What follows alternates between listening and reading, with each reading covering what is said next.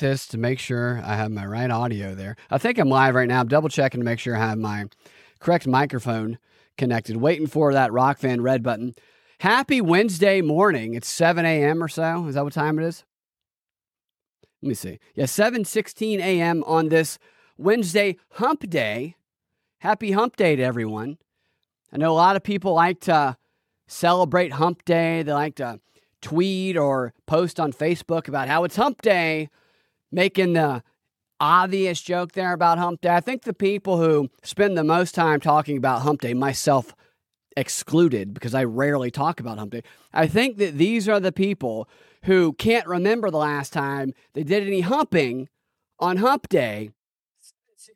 And now I got to turn my phone, dadgummit.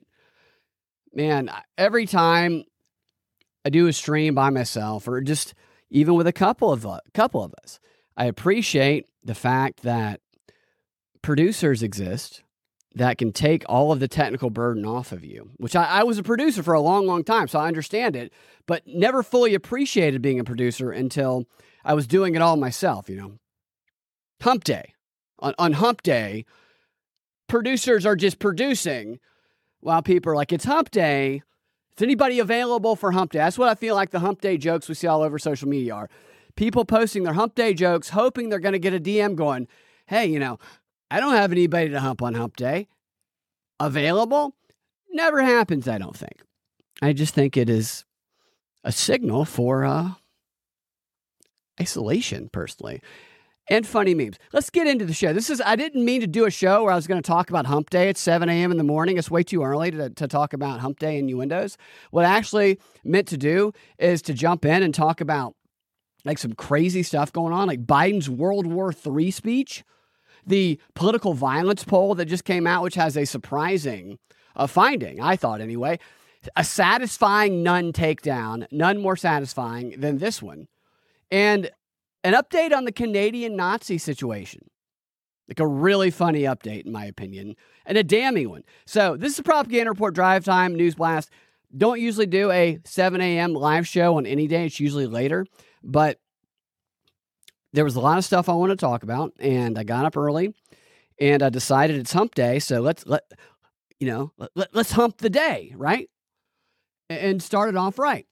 So Biden did his Israel speech yesterday, actually. He was in Israel yesterday, and he's going to be addressing the nation tonight from the Oval Office, giving what appears to me to be his call for all Americans to get on board with funding World War III speech. I don't see any other way to characterize what he's going to be doing later tonight at 8 p.m. It's going to be like his version of "It's time to make the world safe for democracy" speech, the one Woodrow Wilson gave when he officially called for Congress to make a war declaration. Biden's not going to be asking Congress to make a war declaration because we don't do that anymore, because that's an obstacle for the war machine. Because if people in Congress just vote yes for war and their constituents don't want war, well, they're not going to vote for them again. So they have to win the public to the war effort, which is where the propaganda machine comes in, so that the people think they're begging their constituents to vote yes for the war. That just gets in the way, and they can expedite the process by not ever actually declaring war, just entering endless wars, which is what we've done for quite some time. So it's not going to be exactly like Woodrow Wilson, but it will be a call to fund World War III. And you'll see what I mean in a second. I'll get back to that. Before giving the speech that he's giving tonight, Biden did a speech in Israel yesterday. We all know that he did his very dangerous trip over there to Israel.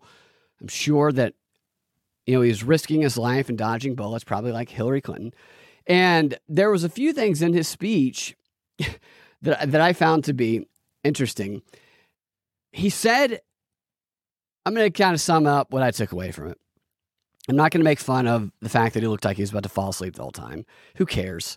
I think that's actually strategic. I think the fact that Biden is talking in terms of World War III right now, I think it helps his cause that he seems like a bumbling old grandpa who's about to fall asleep with his dick in his hand, because he doesn't seem threatening at all. And when you can have someone like that deliver a World War III message doesn't hit quite as hard, and it's a little bit easier to digest than if someone like aggressive and Hitler-like were saying, "We're going to World War III." That was my Hitler impersonation. So I think Biden's fumbleness helps him in my fumbleness. So here's a couple things he covered in that speech. He assured Israel that America is by its side. This is yesterday over there in the war region. He said that he's calling for the most historic aid package like in history. So he was talking about today, and he said, tomorrow I'm going to be demanding that we have a historic, unlike any other aid package. And I'm sure that he will ask for something historic. He also said that we'd be giving humanitarian aid to civilians in Gaza. So we're going to help out the people who are suffering in Gaza. And he emphasized that this aid, he said, is for civilians and civilians only, okay? I'm looking at you, Hamas. This aid package is not for you. As you can see on the boxes it's delivered in, it says for innocent civilians only. You are not to take it. And if I, President Biden, find out that you stole that aid from the civilians, the innocent civilians, well, I'm going to be very disappointed in you. I'm going to be very sad by your decision to be irresponsible.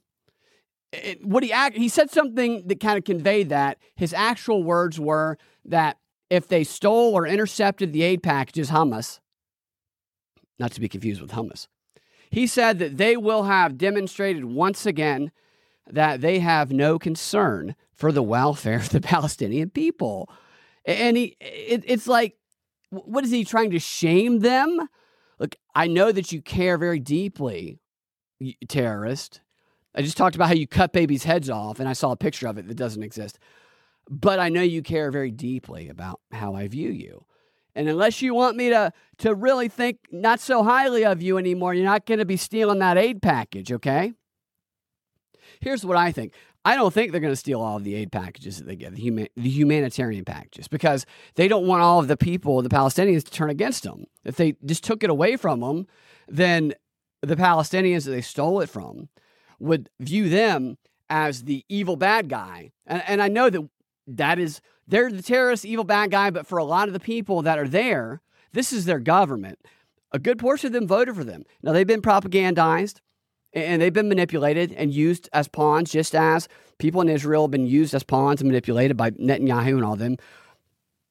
I am a big proponent of those in power pulling all the strings. Those are the assholes, and the publics of all of the countries. The more we look together and realize it's a divine rule operation, and that it's these people who claim to be representing our interests who are the actual con artists, the better off we would be. So I'm not trying to criticize, any side of this. I'm looking towards the people who are being conned, and they're going to want to give them that aid. They're not going to steal it all, because they want them to see Israel and the U.S. and the West as the enemy. So this is a propaganda war, not just in the way that it's kind of been described by the media. And I don't think that Hamas wants to actually kill all of the civilians over there. I know that there's part of the story where they say that they intentionally did these awful, awful things to Israelis. I mean, awful things, and then put the videos of them online in order to trigger an overreaction so that it would make it look like Israel was just killing a bunch of civilians. And that probably is part of it. In fact, I'm sure that's part of it. And I'm sure that they probably hide a lot of their operations behind civilians. But I don't think, and I think this is a misconception that we often have about other countries because of the way they are portrayed to us, which is probably not at all the way that they actually see things. I don't think people who live even in the most war-torn, oppressive countries walk around going, I'm so oppressed, I hope America saves us. I just don't think that's the case. I think people who are super, super oppressed, whether it's North Korea or wherever, probably look at us and say, man, those Americans are so propagandized and oppressed. And I think that even if they don't know how to work a computer or they don't have free speech, and they might not like it, there might be some who are awake, but I think a lot of them are actually like, I'm okay. I think they probably actually have been propagandized into supporting these totalitarian, oppressive regimes.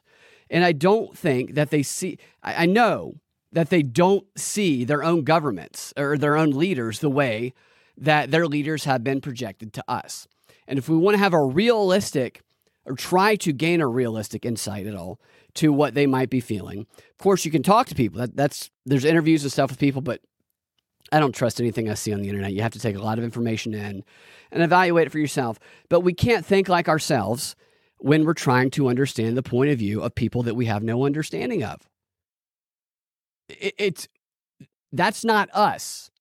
If they were us, then they would absolutely think about it like us, but they're not. And that's a mistake that I think that it's so easy to make because of our brains are very powerful things, but they're also very manipulatable.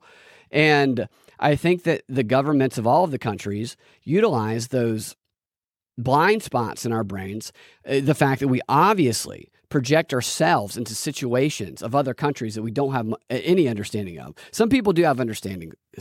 I don't. I don't know any. I've never been over there. I'm not going to pretend to have an understanding of it. And I'm definitely not going to pretend that somebody sitting over there is thinking about what's going on the way that I might be thinking about it based on the media portrayed to me. It's really hard not to think about the world as yourself. It's very, very hard. And done these psychological experiments. They've tested all that. They know that, and they exploit that. So what I'm saying is they're not going to take all of the aid away. They're not going to steal it all because they need their people to stay there because they want to keep that land and they want to fight this war, and they need them to like them. If everybody hated them, then this would not work for them. Even the most oppressive regimes have a population that think they're a god. It's not until years later that people realize that they have been conned.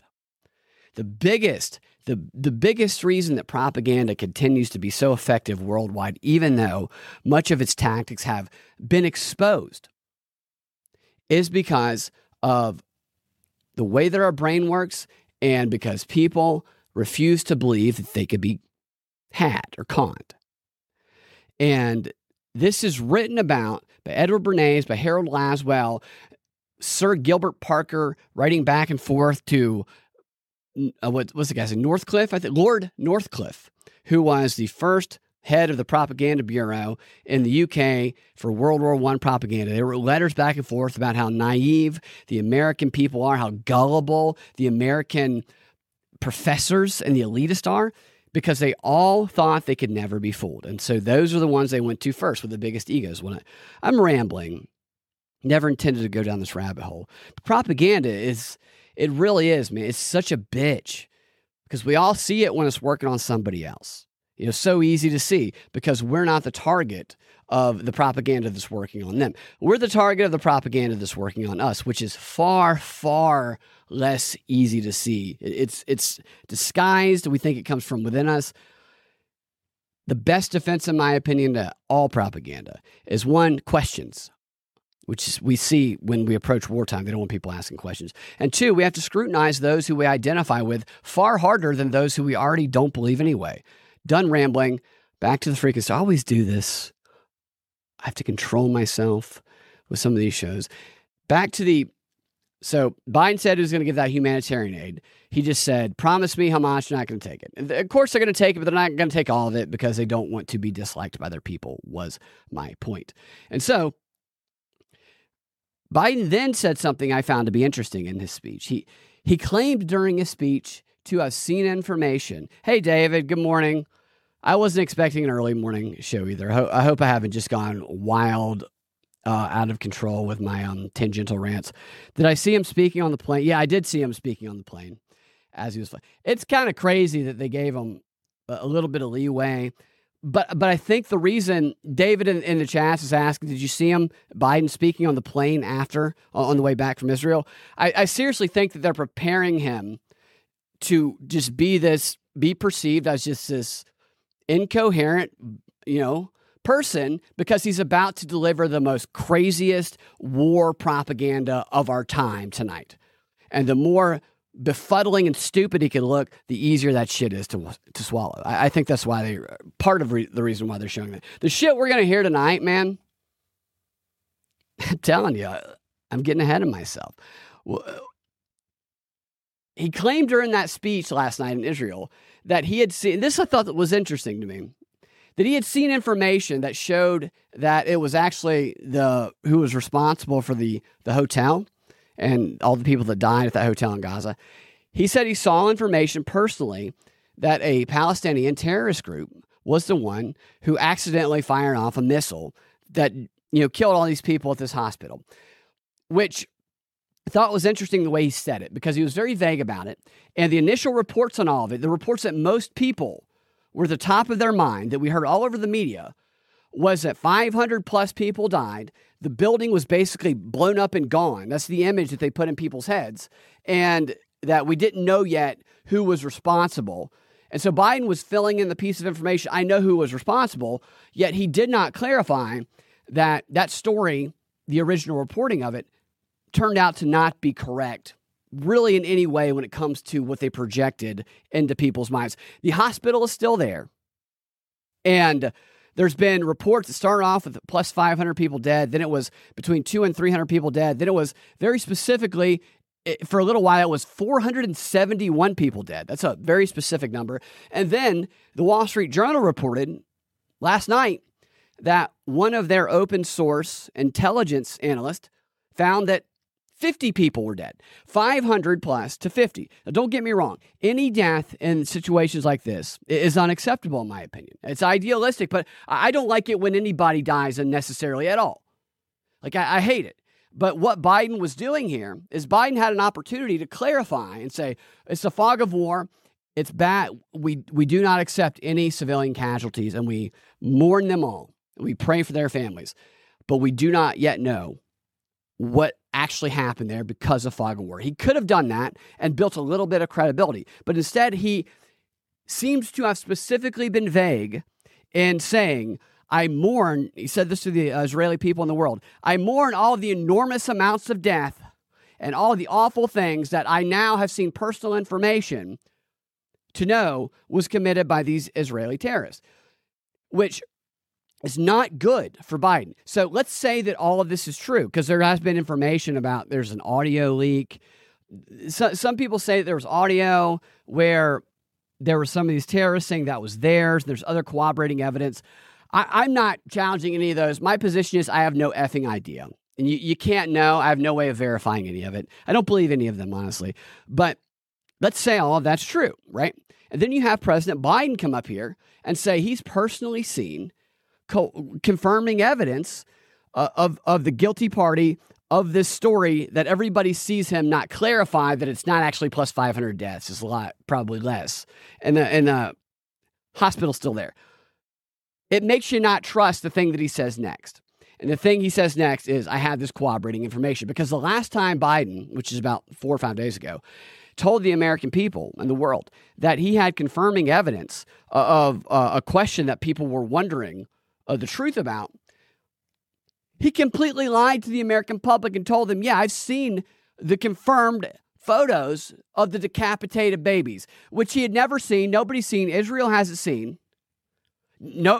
Nobody has seen those, and they probably don't exist. Yet he told the public that he saw them, and then he immediately asked, we need aid for Israel right now, because people were in that emotional state. So when your reputation is that everything that you say is a lie to get people to do things, to make decisions without using their critical processes in their brain because they're in a lizard state because of the emotional propaganda that you've hit them with, when that is your standard, when you come out and say, I've seen evidence, I saw it myself, of who was responsible for the hospital, and then you don't clarify that it's still there, people go, bullshit.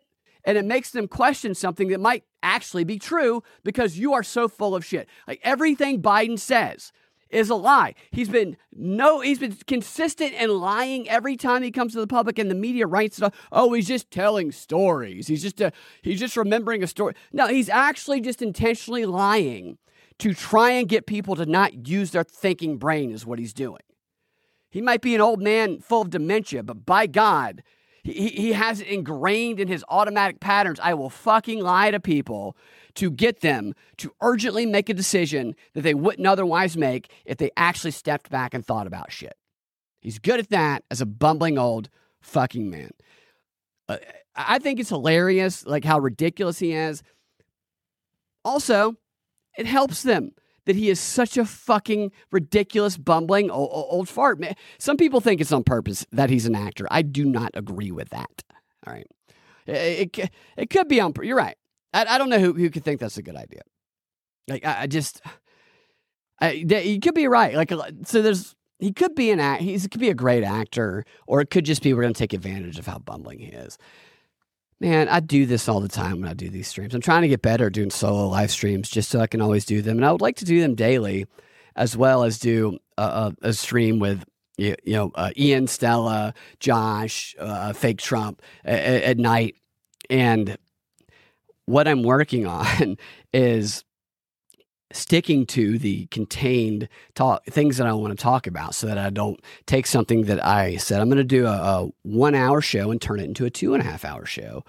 And I've once again not done a good job of that, but at least I'm recognizing. So moving on. Well, another thing that he talked about is his speech was so ridiculous. He said that, this is what he said. He said that he's made wartime decisions. He was relating to Bibi Netanyahu. And he told him, he said, I've made wartime decisions, Bibi, and I know how difficult and hard they can be. And I'm like, what wartime decisions has he made? Look, I know logically and from a practical standpoint, we're in a proxy war, so he has made wartime decisions, but nobody's declared war. When Biden sees himself very obviously as a wartime president already, because he's telling Netanyahu, as a new wartime president right now, because of what happened, I'm an old hag at this wartime presidency, because I've been doing it a long time. It just goes to show you that they do not give a shit about officially declaring war. They are always in a constant state of war. And a statement like that, I just found that to be interesting. I've made wartime decisions. I don't think he has. I think Blinken has made wartime decisions, and he maybe drew his X on it. I don't know. But he also said during that speech last night in Israel, I thought this was hilarious. He assured the world, we've all heard the talking points. He assured the world that despite what we've heard from Netanyahu himself and from all of the media, that the attack on Israel was not actually Israel's 9/11. It was not their 9/11. He assured all of us that it was actually like Israel's 9/11, 15 9/11s. It was 15 9/11s for Israel, not just one. That was the mistake that people made. So basically, stop whining, 9/11 survivors. Stop being little bitches, blah, blah, blah, survived 9/11, long-term effects, lost family members. Boo-hoo, it only happened to you one time, pussy. Imagine 15 of those happening to you, okay? This attack on Israel was like 15 9/11s for them, all right? It was like 19.1 Pearl Harbors. It was 750 Las Vegas shootings to them. It was 15,000 Boston Marathon bombings that happened to them, and it was just a tiny, tiny fraction of a January 6th that happened to them. Biden's looking at Netanyahu going, you're not quite there, BB, talk to me. When a QAnon shaman walks inside your Capitol with his shirt off, then you'll know what suffering is, but we'll give you a little bit of aid until you know what real pain feels like. And then Biden concluded the speech by slowly saying don't, over and over again, until he was just completely out of oxygen. Don't. And then he just passed out and fell forward over the front of the podium that he was speaking at, right into Bibi Netanyahu's arms, where the two of them had a brief nap before taking questions from the press. It was very, very sweet. Bibi knew right where Biden was going to fall. Now let's get to Biden's World War III speech. This is what this is going to be tonight, his World War III speech.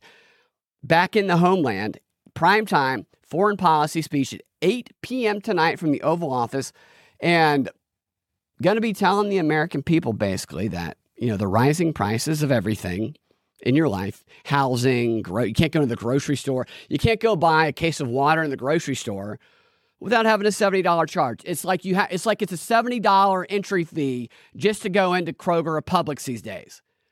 Don't worry about that. Don't worry about anything else in the economy. because it's time to sacrifice and it's time to fund the next great war, baby. That's what Biden's going to be telling us tonight. Don't you want to be a part of history? Don't you want to be remembered as someone whose tax dollars deprived your own domestic struggles and funded the next great war? I mean, maybe we'll all get commemorative bricks with our names on it. I funded a part of World War III. Thank you, Joe Biden. And this is the subject of his address is going to be Israel, obviously, and Ukraine. And this is the important thing to remember here. Like, this was so obvious this was coming. Here's what it says. It says, tomorrow, President Biden will address the nation to discuss our response to Hamas terrorist attacks against Israel and Russia's ongoing brutal war against Ukraine. This is what the press secretary, Jean-Pierre, said in a statement.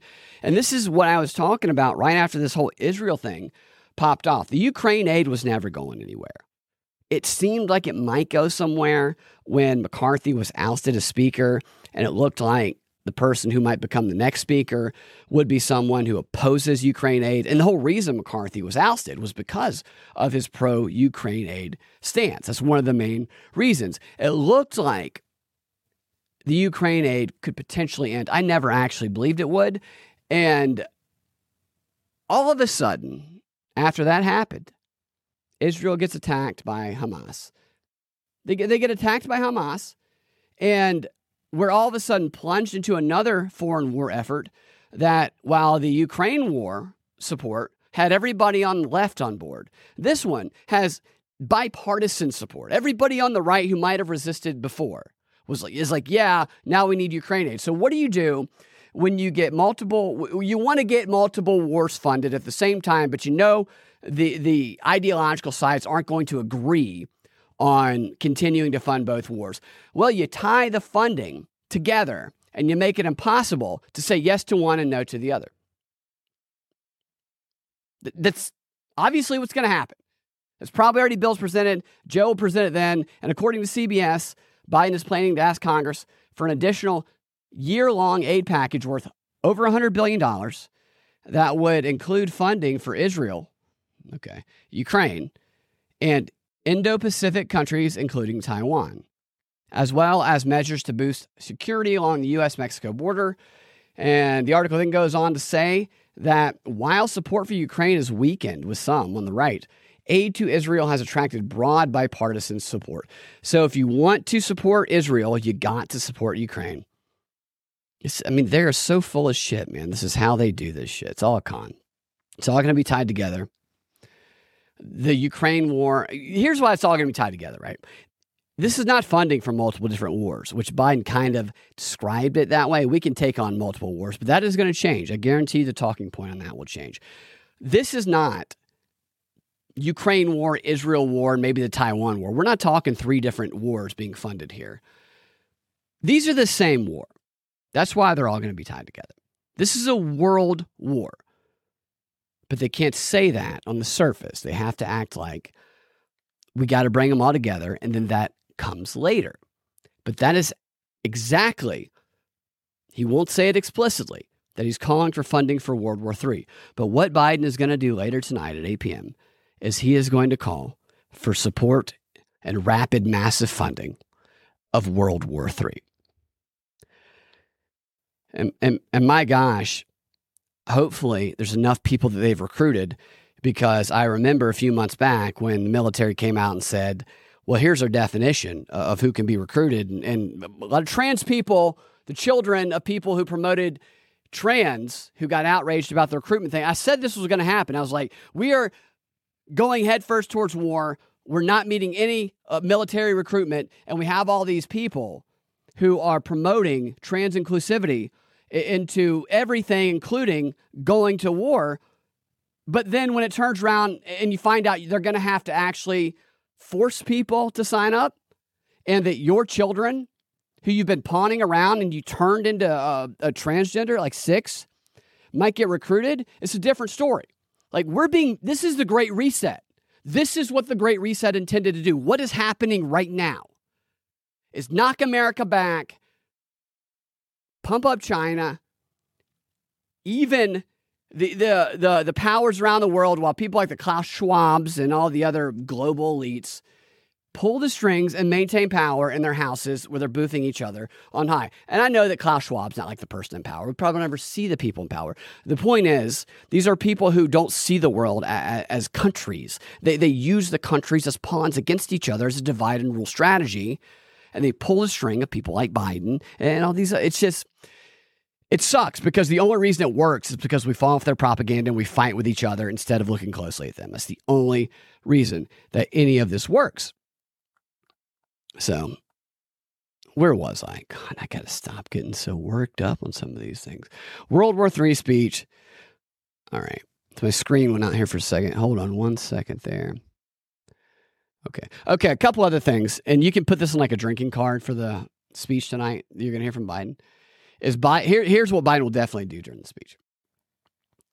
He will say that the terrorists who attacked Israel are no different than Putin's invaders who attacked Ukraine, nor are they different from the MAGA cult, domestic terrorists who threaten our democracy at home. I promise you, he's not going to say it just like that. He will tie all of those together. That is where this is headed. He'll make the enemy multinational so that they're all terrorists who oppose democracy. That's what they are. And it's going to include MAGA.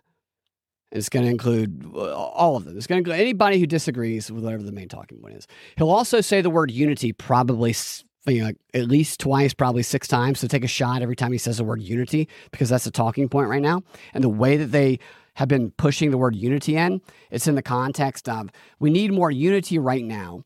And yet my opponent, evil MAGA racist Donald Trump, is actively trying to cause disunity by doing things like criticizing Israel and praising the baby-killing terrorist, which Trump didn't actually do.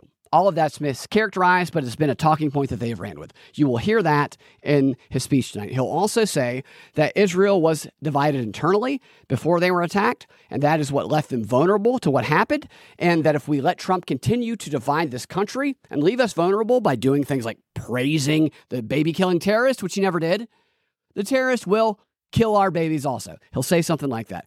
And then he will say the biggest threat to democracy worldwide is terrorists like Hamas, Iran, Putin, China, Trump, and his MAGA cult. And I expect the word cult to come in there, okay? Because they've been talking about deprogramming, and it's been really heavy in the propaganda themes, man. I've been watching all these networks, and they all use the same words and the same themes, even more so than they usually do. It's unity propaganda. The media machines of every country leading up to any war, they try to snuff out the people who ask questions, the dissident opinion, and they try and make it look like it's a unified front because you need a unified front so that you're not fractured and you can't be attacked by your outside enemies. This stuff, I've been reading about this stuff in these books from Bernays and all these propagandists that were written in like 1920, and what they're doing right now, it just fulfills it to a T. It's unbelievable. The model is so identical to what they've been following for 100 years. It's unity propaganda. Trump calls it division. Therefore, Trump is the reason for the terrorists. I'm telling you, that's where this is going.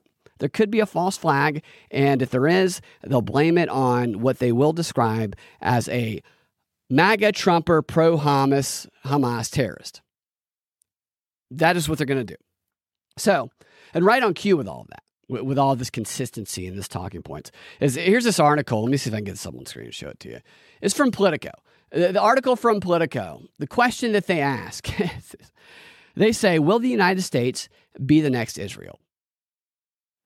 Will they be the next Israel? Will Donald Trump, I might as well say, will Donald Trump cause the United States to be the next Israel? Because he's just fucking questioning the government. And you can't do that. They don't want you to do that.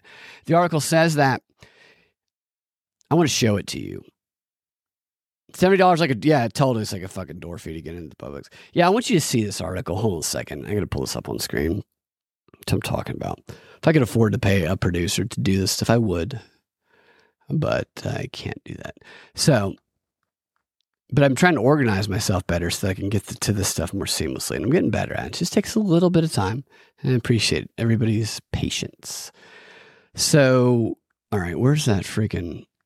Okay, here's the Politico link. And this is crazy. Like, how do you even write an article like this? I mean, you know you're full of shit.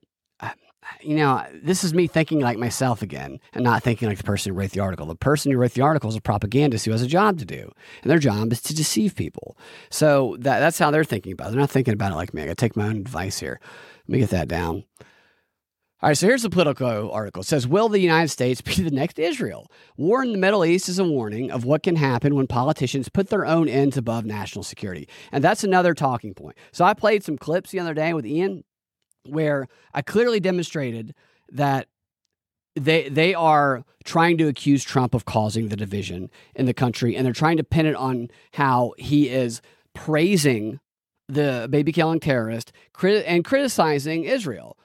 Which again, when you listen to the clips, he's doing no such thing. It's all made up. It's all completely fabricated. But that's the narrative they're running with. And then after making this story up about that, they then say, why does he do this? Well, the reason he praises the baby-killing terrorist, the slit-throating, decapitating baby-killing terrorist that Biden said he saw pictures of, and we know he did, even though he didn't, is because he's so selfish in his ego. And every single network said that. They all said that Trump is only doing this. Talking about, all Trump said about Hamas and Hezbollah was, he didn't say they were smart and great. He said, the people, like, if we're fighting them, you have to watch out. You have to be careful who you're fighting because they're smart. They're not stupid. So don't treat the enemies that you're fighting as being stupid. Treat them as being smart so that you have a better chance of defeating them. Because if you treat them like they're the dumbest people on the planet and you're wrong, you're going to get your ass whipped. Trump was saying something that every person who's being serious with themselves in government, Joe Biden himself, every military leader would say, yeah, absolutely, that's the most obvious thing on the planet. And they have managed to take it out of context and take this one moment and spin it into the most glorious, wildest bullshit you've ever heard in your life, that Trump is somehow anti-Israel. Look, say what you will about Trump. He ain't anti-Israel, right? But they have people believing. They used to criticize him for how pro-Israel he is, but now they're like he's pro-Hamas. It's so fucking crazy. And I don't even know how much of that has sunk in for a lot of people, but they're trying to hammer that shit in, and they're trying to say the reason he's doing it is because he's selfish and he's egotistical, just like this article here says. It happens when politicians put their own ends above the... It's just crazy, man, because I must have seen 6 different political talk shows on 6 different networks all say this almost verbatim sentence. They're all fucking puppets. I guess that's what you apply to be. What is an application to be a broadcaster at CNN or MSNBC say? Does it say, will you suck dick on command? Check box. Yes, you're hired. That must be the entire application process. And then you have to prove yourself right there on the spot. They don't, maybe you have a resume. Maybe you say, I don't have to prove myself. Here's a list of 18 people I've sucked dick to get ahead, said Kamala Harris as she was applying. That's a dirty joke right there. It's a dirty joke. She should have never done what she did to rise in power. And she's married to that guy. It's just such a setup marriage. I'm going to get back to what I was talking about. God, I'm just so out of my mind sometimes. All right. You regather myself. See, I need to leave spacing on these documents. I'm giving myself notes while I'm doing this, so I do it next time. So I apologize for the note to self, like Norm Macdonald would do. Love Norm Macdonald. Okay. Here's a nice little touch. This is how they ended the article. Let me show this to you guys. Look at this shit. These fucking assholes, man. They have such nice websites and like, we're such news people. We're just reporting the truth and we do investigative work and we suck the fuck out of the government dick. You've never seen anyone do it. It's my journalism. You always ask who, what, when, where do I suck the government dick? That's how journalism works. It says, imagine, for example, this is so crazy, man. Hold on, I need to find it. All right, there's part of it. All right, so it says here, before that, it said the writer asked if Israel's a harbinger for the United States. And they say, are we getting a sneak preview of what will happen if Republicans succeed in their effort to exercise more control over the national security bureaucracy? The bureaucracy. As though Biden hasn't weaponized the entire bureaucracy, the Justice Department, to go after his political opponents and put people who support his political opponent in prison. And then it says, the former president and the likely future presidential nominee, Donald Trump, has set the tone here. The number of instances that the former president sabotaged U.S. national security while in office and afterwards is too long to recount or detail. So they say stuff like that. It's too long to recount or detail when they actually don't have any of the facts on their side in an argument. Because you can go one by one through a number of those hoaxes they have. And I'm not saying that there aren't accusations against Trump that are true. I'm saying the main ones that they have against Trump are totally bogus and easily provable. If people have an attention span, they aren't dominated by cognitive dissonance and confirmation bias in the other direction. And then it says,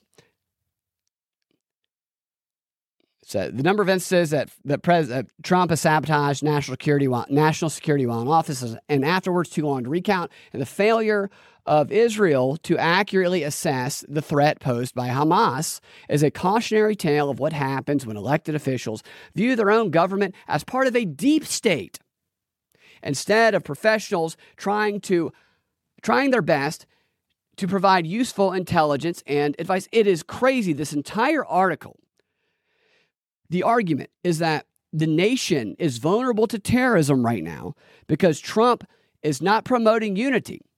Because since 2016, he has said we must look at the deep state. We must bring them out and get rid of them. They are arguing in this article, don't examine the deep state. Don't hold these lifelong bureaucrats that are unelected who are actually controlling you accountable. Because if you do, you'll be attacked. You'll die by terrorism. Either accept that your vote means nothing and lifelong bureaucrats are controlling everything that you live in and you have no say, or you die by terrorism is the basic argument of this effing Politico article. And I love the way it closes it out. Nice little touch here. It says, imagine, for example, what a second Trump term would actually look like if he only appoints toadies to cabinet-level positions. There would be no adults in the room. His planned jihad against the permanent bureaucracy would trigger an exodus of the best, most independent diplomats, general officers, and intelligence analysts. I love how they threw jihad in there, right? And then they say the ability of Trump's weakened administrative state to accurately assess or respond to any national security threat would be suspect at best and incompetent at worst, as though what we're seeing from Biden right now has any semblance of competency. The likelihood of a successful terrorist attack on U.S. soil undeterred Russian aggression in Eastern Europe. But I thought Russia loved Trump, so why would they do that? Or open war in the Pacific Rim would rise exponentially. As chaotic as Trump's first term was, his second term would set the world on fire. It is extraordinary that they are pretending that Joe Biden is not plunging us deep into World War III right now. It's really wild that they're acting like that's not happening. Maybe, I'm sure this person knows that. This person probably wrote this entire article where they were folded up on themselves, blading themselves. That's probably how they write. I imagine everybody in the New York Times building, when they're not typing away at articles. Well, they are, but they're all folded up in their chairs, blowing themselves while somehow still having the skill to type. It's pretty impressive, honestly. And they're able to hold conversations with multiple penises in their mouth. And nobody even realizes it. It's an impressive skill they have. But that's what they do. They're all full of shit and dicks. So speaking of like political violence, so there's a poll that came out, and this stuff all comes out. It's coordinated. It's crazy how coordinated it is. But this political violence, it's not a political violence poll, but the way the story is framed is about political violence. The poll is from Virginia Center for Politics. And I say this all the time. I know everything from the state of Virginia isn't controlled by the CIA, but if there is some information relevant to what's going on in the news or a figure who happens to have lived right outside of Langley for his entire life and is just following the narrative of the mainstream, then it's a relevant, logical question to ask about CIA connections.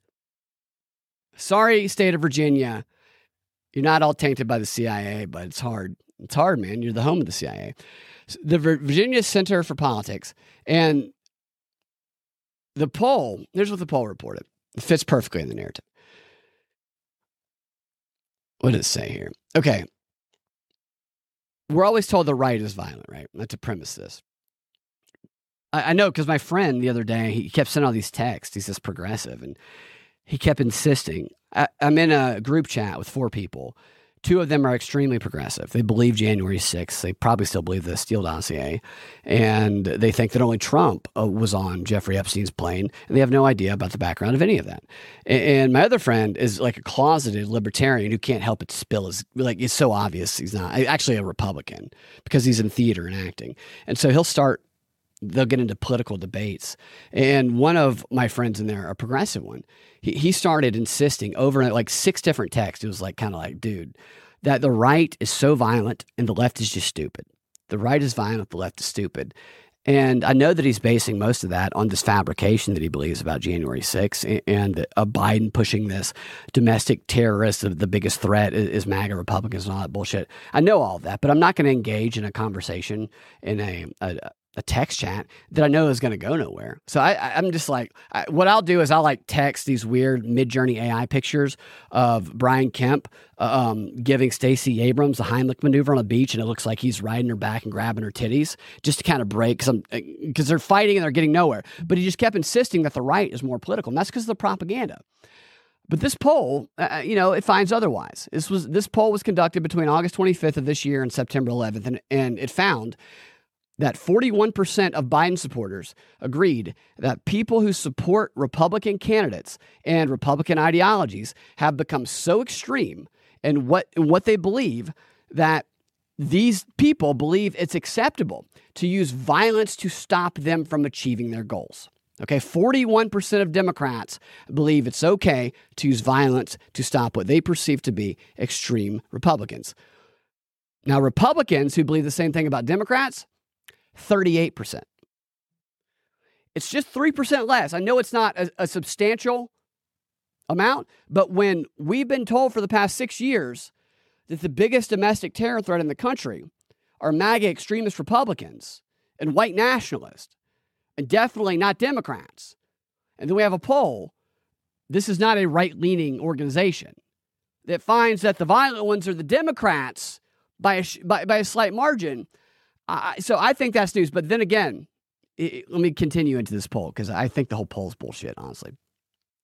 It goes on to say that, well, that to me seems like a big number. I should say this. It looks like if we take this at face value, that more people they've gone to the extremes. They've been indoctrinated to extremism on both the right and left. That is what a percentage of 41% and 38% who are okay with violence against the other side would indicate. And if you flip it and you say that there's 59% of Democrats and 72% or 62% of Republicans they don't think violence should be used to achieve or to stop their opponents. That's still, like, you would think that number would be up around 80, 85%. You would think it would be a very small percentage. And what I think is that this poll was done online, and I think that most people who answered these questions answered them through a computer, and they thought theoretically, they're looking at Twitter, violence would be okay. I think that probably very few of them would ever actually engage in violence themselves other than saying it on a poll on Twitter. So I'd be willing to bet that the number of people on both sides of this poll, and this poll is being promoted all over the news today, is probably less than 10%. It's probably single digits, both Democrats and Republicans that would actually say violence is okay. I bet it's single digits when it comes to the people that would actually engage in it, the radicalized people, which is probably about the number that it's always been. So it probably hasn't changed at all. But the difference is they found these numbers that they're now reporting in the news media on the back of all this stuff going on in Israel, with Biden come back in over here talking about Ukraine and the domestic terror threat and all of these conflicts rising globally. And they can pump this in here and say, look, your neighbor might kill you because they disagree with you. They can try and fuel this thing that they want to manifest, which is division, which is divide and rule and prevents people from realizing how full of shit all of them are. I think this entire poll is bullshit inserted to just fuel this fucking divide and rule narrative, in my opinion. And I think I talked about that hospital in Gaza. I'm sure you guys have heard plenty of shit about the hospital. The hospital, it turns out, the original reporting on it wasn't exactly what it appeared because the hospital is still standing. Now, maybe these news reports didn't say explicitly that the hospital was demolished, but the way they reported it, they knew full well that they were going to be triggering 9/11 type things and that people were going to be seeing in their minds collapsed buildings, especially when they say plus 500 people died. Turns out that's not the case, though. Let me see if I can show you. I don't need to pull it up. I'm sure you've seen it. It's the parking lot next to the hospital is where all of the burnt cars are, and that is what they're saying online. And everything about this story should be taken with a grain of salt. Like everything. The images show a bunch of cars burnt to a crisp next to a hospital that's still standing. That doesn't mean that there weren't complications inside the hospital, but they made us think that a hospital had just been buried and people were, like they told us people were buried underneath the rubble of the hospital. It were the original reports. So that's bullshit. I don't know what happened there. It's all bullshit. It's just so crazy. Edward Bernays would have a wet dream right now with how closely you can communicate with the entire planet through just a whisper on social media. That's what he said in his book, Propaganda. In the future, with movies and the way people, you can reach a mass amount of people at one time. You can whisper, the propagandist can whisper in someone's ear, and that whisper will reach the entire planet. He said that he wrote that in his book, Propaganda. Like, I don't think he anticipated exactly the way it's fragmented and whatnot, but man, the dude would be jizzing all over himself all the time right now. Ian says, simple explanation is that 500 people were on a smoke break. You know, that's a good point, Ian. I hadn't considered that. They let everybody out. They said, look, we're going to take you off your cancer treatment. Go have a smoke break with everybody else, all the other cancer patients and the people who have escaped the bombings of Israel in the parking lot. And it's just unlucky. They did say part of the narrative, it's just so, when they all say the same shit, I'm just like, yeah. You can't always immediately figure out what they're trying to push with it, but when it's the same fucking verbiage across all the networks, especially coming from these people who are saying it like they're so smart and like it was theirs, it's just like, fuck you. But also, this is clearly a messaging point. This is clearly Mockingbird 2.0. I mean, they have the CIA agents, right? Here on our panel today is 3 former CIA heads who all said the Russian dossier was or the Hunter Biden laptop was Russian disinformation. And here's 2 NSA heads. They used to just not tell us that. But I want to read you. So this propaganda, I've tried to pull this up to you, Ian, the other day, but I couldn't find the book, but I found it. This is page 75 of this book. Can you see this? I'm very tired, so I'm probably a little bit wild-eyed right now. Edward Bernays, Public Relations. He's written many, many insightful books on propaganda. He's very boastful about it. Here's what Bernays says. He's talking about the aftermath and the critics of the war propaganda machine that he was a part of during the Committee on Public Information, the Creel Committee, that was the first large, widespread propaganda government organization in the United States. So they say. He says, critics charge that sometimes the committee's volunteers got hysterical with their propaganda. But after all, hysteria was generally prevalent at the time. He's talking about World War I, not World War II, World War I. And he says, reports that the Germans were beasts and Huns were generally accepted. So everybody believed that. The most fantastic atrocity stories were believed. I'll say it again. Reports that the Germans were beasts and the Huns were generally accepted by everybody. The most fantastic atrocity stories were believed. After the war, there was widespread disillusion with and reaction against propaganda. The American people resented their own wartime gullibility. He talks about this in all of his books, that they propagandize people in the years afterwards because they're pulled into making decisions and supporting things that don't always turn out to be so great. The Gulf War, the aftermath of 9/11, Vietnam, World War I. We didn't want to go into World War I. That's what they did here. And people realize it. And they realize they were bamboozled. My uncle was a Vietnam soldier, and a lot of people that I know who were in the military, not all of them, but a number of them, I'm often surprised by their points of view about government and whatnot, because I think I expect them to be a little bit more, aligned with the main narrative and everything. but they start talking like me. And I'm like, God, I believe all that same conspiracy shit, dude. And except from them, it's coming from a point of view of they believed something about their government because it called them to action. And then they found that it was a trick and it wasn't what they were told it was. That might not always be the case, but for some people, it often is. And those can be some of the most insightful people to talk to about it because they have that real-time experience. And I get it, man.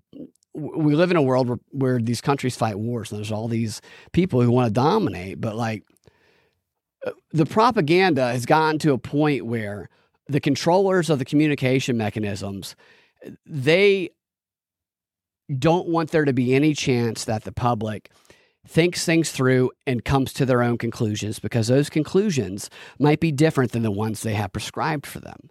And if they're different, then if enough of them are different, you can silence a few of them. But if enough of them are different, then your whole apparatus that supports whatever the hell it is you're doing with these global wars they want to put, it's going to collapse. And their power depends on manipulation. I'm so full of shit today. Okay. Oh, man, I was going to give you the Canadian Nazi update. Fuck it. I'll do it anyway. So the Canadian Nazi story, which I love, it's like my favorite story. Although, so that's one of those stories talking about the Nazi that Zelensky and Trudeau and everybody else in Parliament in Canada gave a round. Like, I've gotten standing ovations as part of improv shit, believe it or not.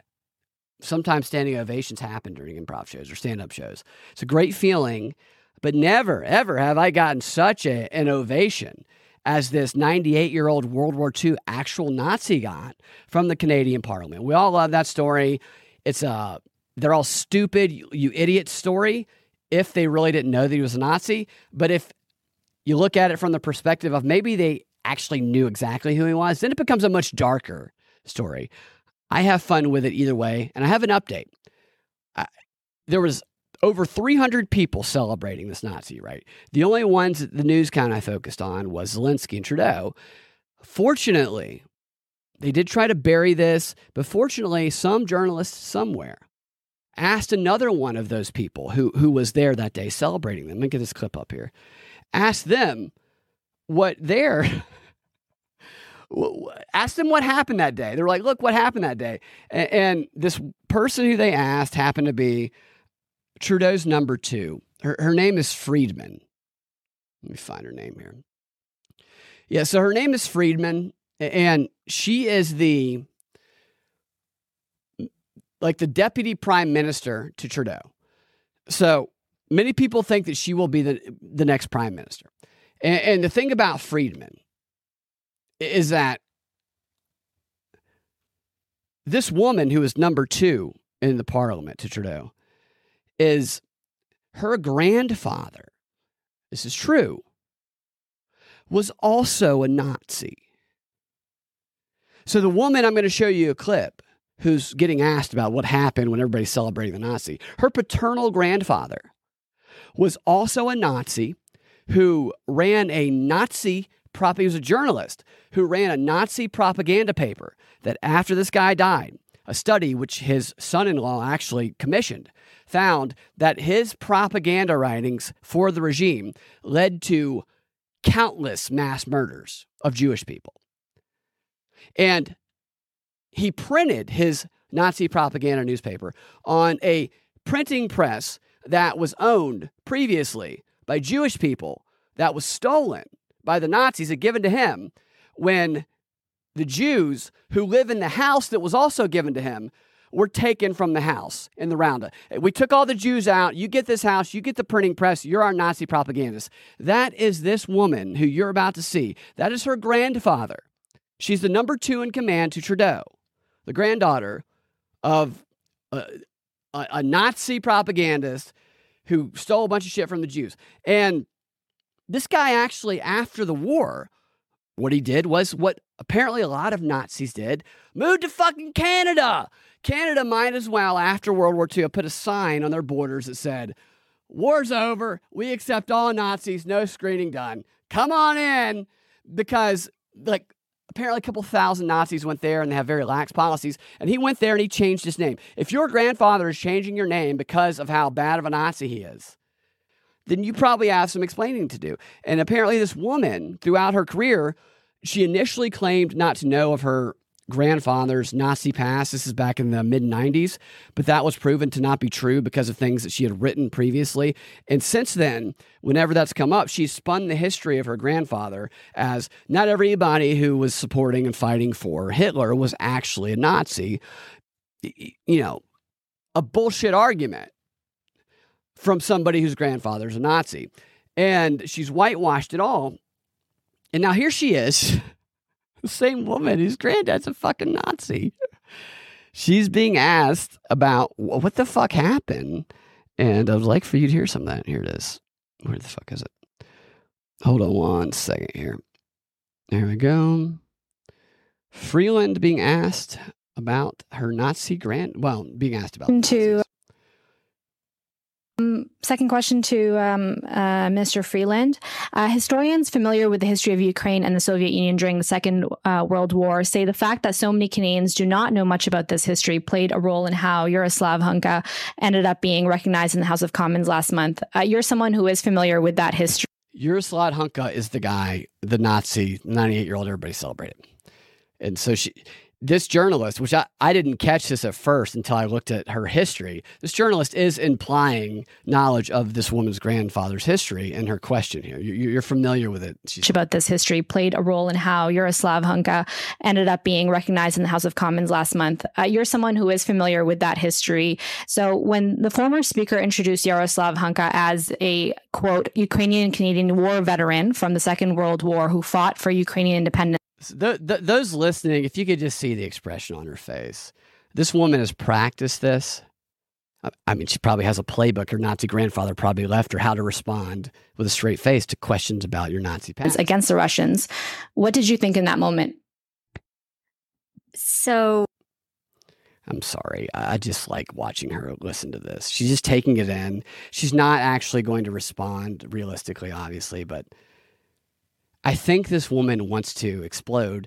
And like, I like right now, as she's hearing this question, I feel like bubbling beneath this like calm exterior is the strong desire to commit genocide against the Jews. I think that's what's coming out of her pores right now. Commons last month. You're someone who is familiar with that history. So when the former speaker introduced Yaroslav Hunka as a, quote, Ukrainian-Canadian war veteran from the Second World War who fought for Ukrainian independence against the Russians, what did you think in that moment?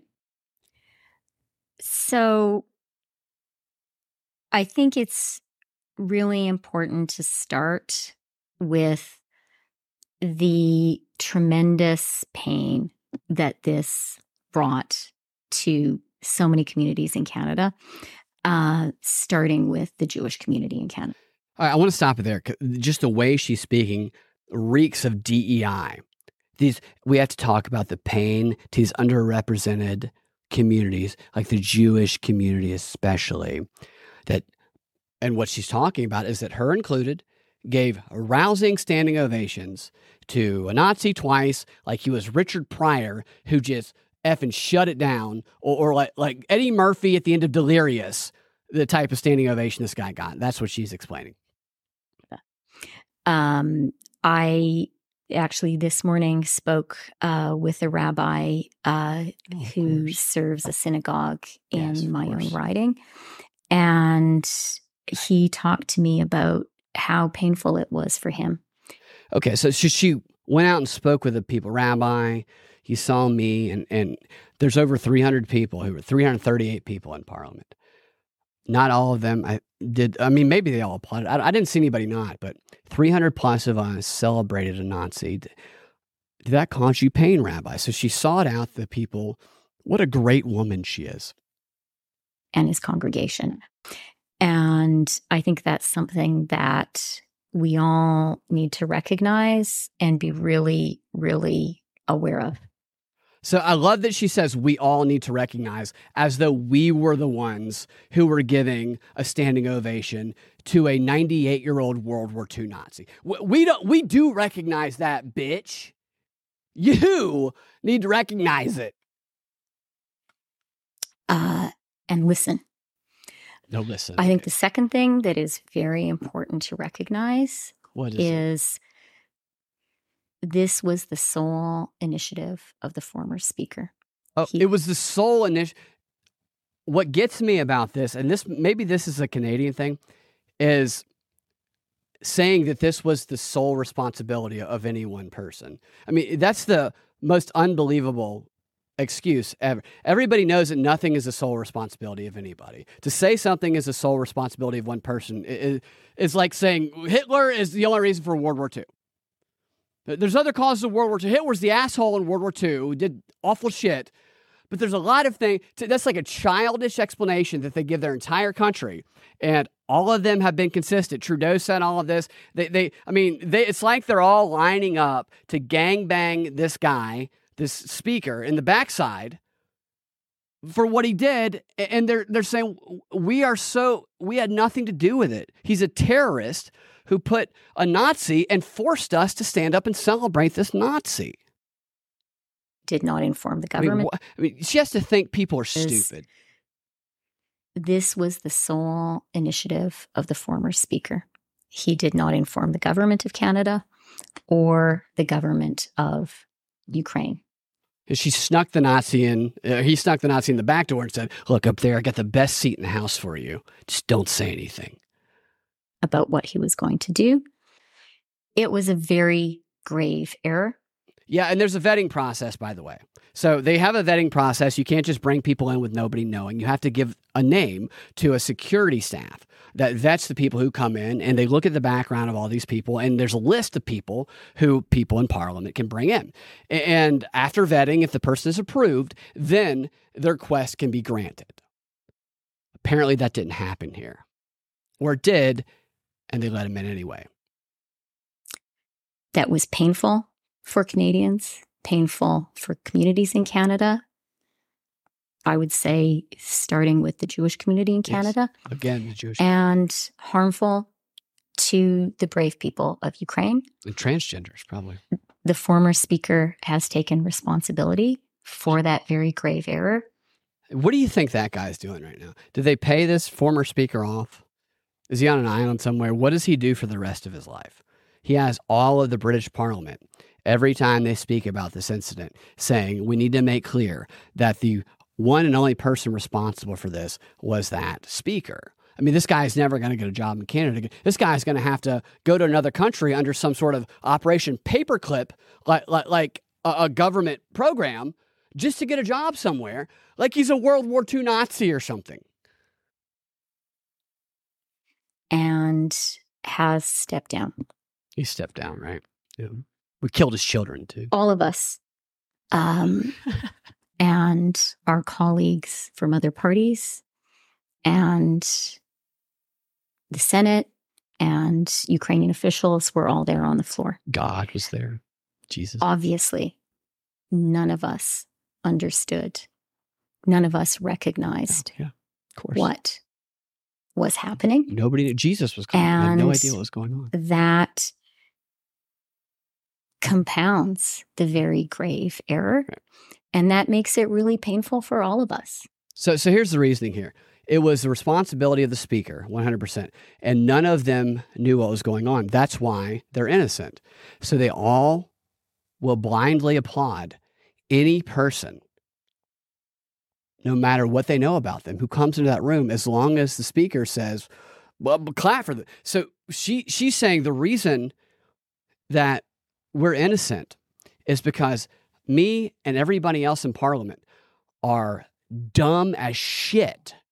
And the speaker knows how brain dead, dumb as fuck we are, and should have known that our stupid, non-thinking brains would have just slapped our hands together for any Jew-killing Nazi that he, paraded in there. We don't have any control over ourselves because we're so effing stupid, and he should have known that, and that's why we had to let him go. We cannot have somebody as a press speaker of Parliament who doesn't realize how effing stupid every single one of us are. I see my colleagues here also nodding.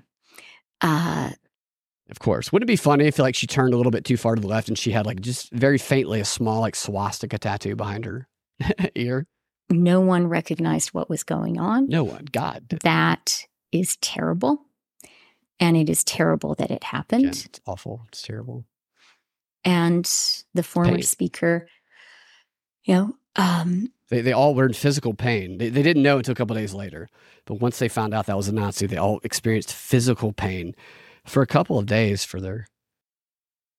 acknowledges his mistake and step down. But I mean, it's to the point where it's like, we've decided just to show everybody how sorry we are for our speaker forcing all of us to stand up and celebrate multiple occasions, 2 standing ovations, and like a curtain call. Like, we gave a Nazi a curtain call. We had no idea because we're so dumb. It was forced upon us by our press secretary. So what we're going to do is, as you can see, we're going to have him pulled up on a string, and he's going to be like a piñata, and everybody in Parliament, including our Nazi friend. If you guys could give our Nazi friend a standing ovation, he's going to have the first swing because it wasn't his fault. He would have stayed in hiding. We're going to beat the press speaker to death for forcing all of us retarded, brain-dead idiots to celebrate. Like, I don't celebrate Nazis with a standing ovation unless I'm in the privacy of my own home, all right? I try not to do that in Parliament, and this asshole forced me to. I'm just going to conclude by saying that... This would be a great title commercial. This is... I think it's incredibly painful. Like, right there, I thought for a second she might say, I just want to conclude by saying that when everybody was standing up and clapping for this 98-year-old Nazi, I was so wet. I was so wet. My grandfather, he was standing up in heaven applauding. For everyone who was in the house at that time. Including the ghost of her grandfather. A horrible moment. Horrible. But it's not about us. Boot. For me, the real... it's about our Nazi support is supposed to remain secret. The very real pain. Really, a lot of pain. Is that it's really, really hurt so many people in Canada, so many communities. Yeah. I like to think that there's just going to be so many people that get fired from their job and kicked out of school over the Halloween weekend for dressing up as this 98-year-old Nazi in Canada for Halloween. That's what I would do. I would love to see that happen. Starting with the Jewish community in Canada. Of course, the Jewish, like the 15th time. That's awful. All right. What about the black people, though? Nazis didn't like them either. It is terrible that this has damaged and harmed the brave people of Ukraine. The brave people of Ukraine. And the, So the argument that it harmed the brave people of Ukraine that's going around is that Putin came out with a statement. I was going to get into that, but I won't get into it today. But Putin said basically the obvious, that you have a Jewish president of Ukraine who is giving an ovation to a actual Nazi, and that this press speaker either knew that this guy was actually a Nazi and he himself is evil or bad, or he's just an idiot and so is everybody. Like, Putin said the most logical thing, and they're like, oh, the flub in Parliament is just a flub. It fuels Putin's denazification propaganda that the president of Ukraine gave an actual Nazi 2 standing ovations, blah, blah, blah. Like that means anything. Like, these are the arguments we're getting from the media. And look, Putin spreads propaganda also, but come on. You're going to tell me, are you trying to tell me that because Zelensky fucking celebrated a Nazi for 15 minutes in a standing ovation, like literally he jerked off on his own face applauding a Nazi, that lends any credence to Putin's denazification? Fuck you. It's just so stupid. They have people's brains. My brain doesn't work anymore, I think. The Ukrainian president, who we were so proud to welcome. So I see a couple blackface. I would like to see Justin Trudeau, and like I would move to Canada and vote for him if he did this.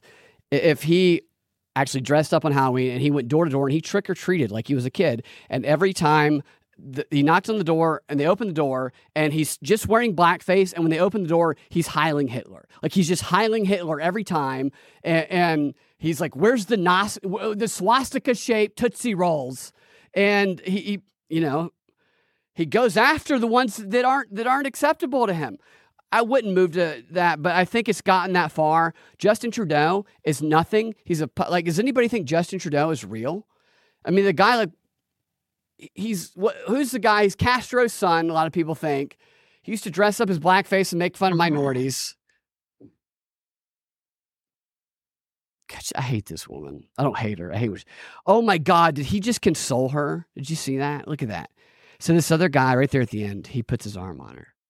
She's so broken up. Now, mind you, I want to say this again. This woman who's pretending to be upset about giving a standing ovation to a Nazi, her grandfather was a Nazi, was the Nazi propagandist whose papers were taken from Jewish people, the printing press, given to him, apartment, and who, according to studies, his papers were responsible for the deaths of lots and lots of Jewish people. So here's what I would do.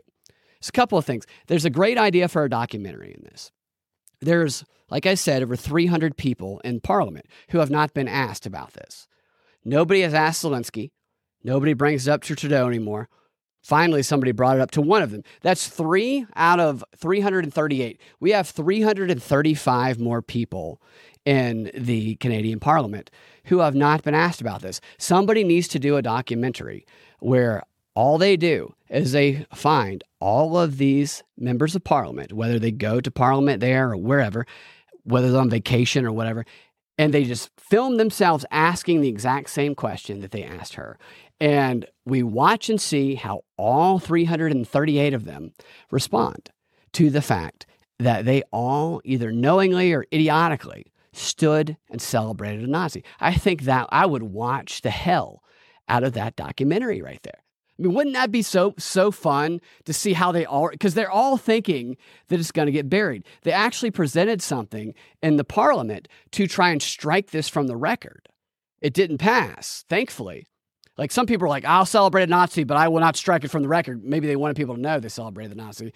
But that is like kind of wild that there was an attempt to remove something so egregious and so revealing from the official record. They did. I mean, credit to them for not doing it. But who knows what the history books will say. I want to see all of them on camera. I want to see a documentary about this. And there's anybody from Canada listening and you get an opportunity, I have some questions that I would ask this woman, given her past. I think that was a good question that was asked, but there's a couple others that I would ask as well. Here's what I would ask. I would say to her, I would start like this. I would say, Minister Freeland, and I would just appreciate the hell out of her work. Was your grandfather and Mr. Jaroslav Hunka, like Hunka's the guy's name, the Nazi, Hunka burning Nazi? I don't care if he's 98. He's a hunka burning Nazi, in my opinion. He's still sexy. Was your grandfather and Mr. Juncker, were they best friends? Did they hang out? Could you tell us some stories, like your favorite stories of them back in the day? Like, killing Jews. Do you have any great killing Jews stories that your grandfather told you that him and Juncker did? I would ask her like questions like that, or I might say something like, "That'd be as unbiased as possible, please, Miss Freeland. Because we all love family, and I don't want you to be biased, but from an objective perspective, if you can, your granddad or Hunka, who was better at murdering Jews en masse? Like, who would you rank number one? Who killed the most Jews, Miss Freeland? Please tell." I would ask that, and I'm not talking numbers here too. Okay? It's not just numbers. It's not quantity over quality. I'm talking quality. Which one, Juncker or your grandfather? Who was the better artist at killing Jews? Because it's an art, right? I mean, I'm sure there's some writings in your family history about how it's an art to kill Jews. So which one was better at it? Rank them number one and number two. And do you have any favorite kills that your father and Yuka told you about as a kid? I'd also maybe ask something like, World War II Nazi and Canada Ukrainian hero, because you got to define them that way. Jaroslav Hunka is his name. Or Pole exterminator of the Poles, some called him, which is interesting because, like, the dude is a pole exterminator by day, but dude is the pussy exterminator by night, because nobody gets more pussy than the Nazi that kills the most Pole Jews, or her grandfather, one of the two. So it's just like, I bet that they were just fucking having pussy tossed to them all night. So my first question to her would be like, who is better, pussy magnet, your grandfather or his best friend Hunka, who they killed Jews all the time? I would ask her questions like that until they drug me out of the press conference. Maybe even ask, thinking back, and this is true. So that was me just being like obnoxious, but this is actually a true thing that this Hunka guy who they celebrated said. And I would say to her, thinking back on his glory days of being a Nazi, your boy Hunka here, he recalled the years between 1941 and 1943 during an interview when he was a young SS Nazi in a unit stationed in Ukraine.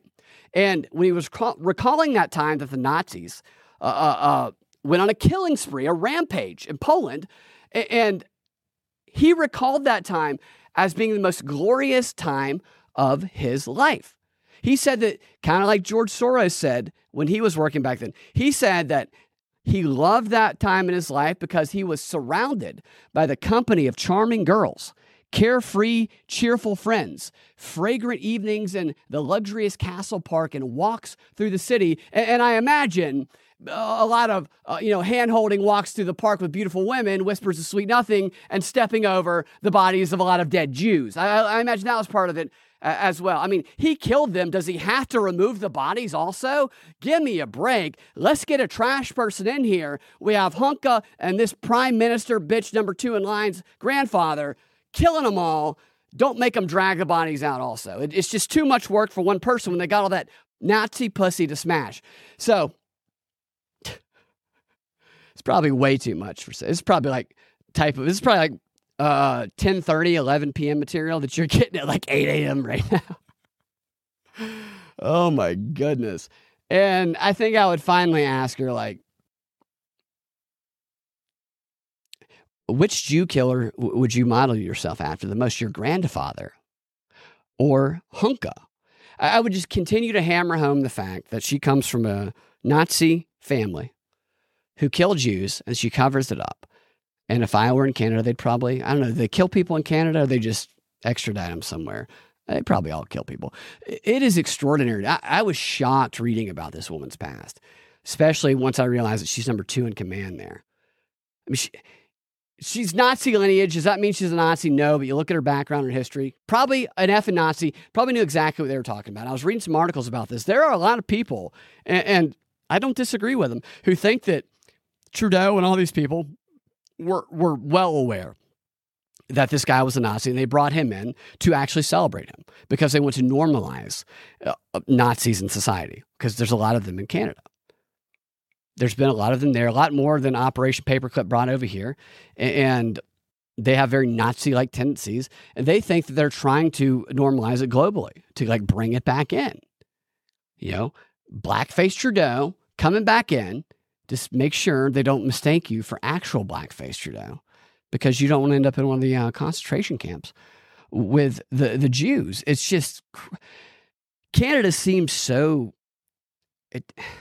There's funny people that come from Canada, but other than that, everything I know about Canada besides this is from South Park. It just seems like it's just so harmless because Trudeau's such a pussy. I think that probably is a reason why Canada seems so harmless, is because Justin Trudeau comes off as the biggest dainty pussy you've ever seen in your life.